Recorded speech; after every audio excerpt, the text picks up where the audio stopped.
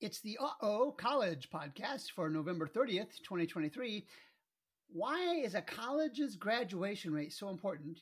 And how do you ensure that you or your student graduates in 4 years? Hi, my name is Gary Stocker. I'm the fiduciary for college students, their families, and even college faculty and staff. That means I look out for the best interest of those folks when colleges don't always do so. So, graduation rates. What if your car only worked 50% of the time? What if your doctor was correct only half the time? And your cell phone only completed calls 7 out of every 10 times? Not good numbers in either case. And the same logic applies to colleges.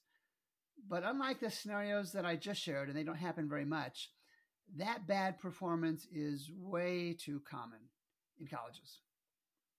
In too many private and public colleges, there are 4-year graduation rates below 50%, in some cases way below 50%, and 6-year undergraduate graduation rates below 70%, and some significantly below 70%, year after year after year. Now, a plug, our College Viability app tracks both the 4-year graduation rate and the 6-year graduation rate for every private and public college in the United States.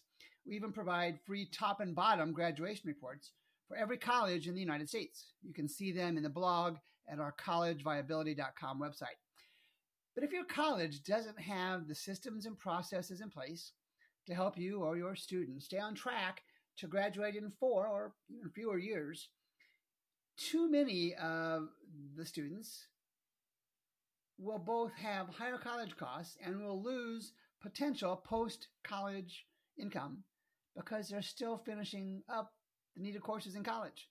So here's how to reduce the risk of not graduating in 4 years. First and foremost, create and maintain really a strong relationship with your academic advisor. If they don't want that strong relationship, ask the college for another one. This is critical to make sure you have someone on your side that works for the college, that's paid for the college, that's going to help advocate for you to make sure you get the courses, both the general education and the major specific courses that you need. The combination of those required and elective courses can really put a tight squeeze on 4 years worth of college course scheduling. Even though it has been many, many, many years ago, I can remember having challenges like that. And almost every college has a list they'll provide you in electronic or paper form of required general education and major specific courses that a student needs to graduate. Makes sense. Get that list as soon as you can, and then go back and match it to the college's most recent course schedule. You can probably see it for the current year that you're in. And then look at that schedule and look ahead into years 2, 3, and 4. And if that schedule is similar for the year you're in now, it should ensure that the courses, or if not, you'll see it, ensure the courses that you will need are offered frequently enough, semester to semester, term to term, and enough times during a given term. They offer frequently enough that you'll be able to work them into your course schedule and graduate in 4 or fewer years. On the other side of that, successfully taking 15 credits for each traditional semester will result in meeting that graduation requirement in 4 years. But it's not always the student schedule that causes delays. In the current financially challenged higher education world, many colleges, maybe most, are cutting back on the number of sections offered for some to many of their courses. For example, English 101, Math 101, Biology 101.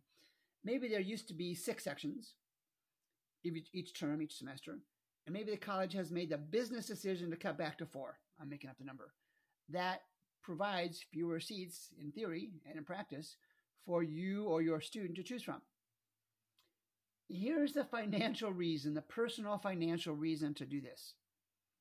If you don't graduate in 4 years, say it takes you an additional 6 months or maybe a year of courses to finish up, it can cost you a minimum of $20,000 to $40,000 depending on how long you have to wait and what your compensation would have been. I'm using $20 per hour over the course of a full year. That's about $40,000. And if you can afford to write off that much post-college income, then, be lackadaisical, don't focus on the schedule, and run that risk. And there are many, many reasons college graduation rates are so low, and we'll discuss those in future podcasts. But the one you can control is matching your gen eds and major courses to the college's schedule, and be relentless in making sure your academic counselor checks and double checks and even triple checks that schedule to make sure you can graduate in 4 years.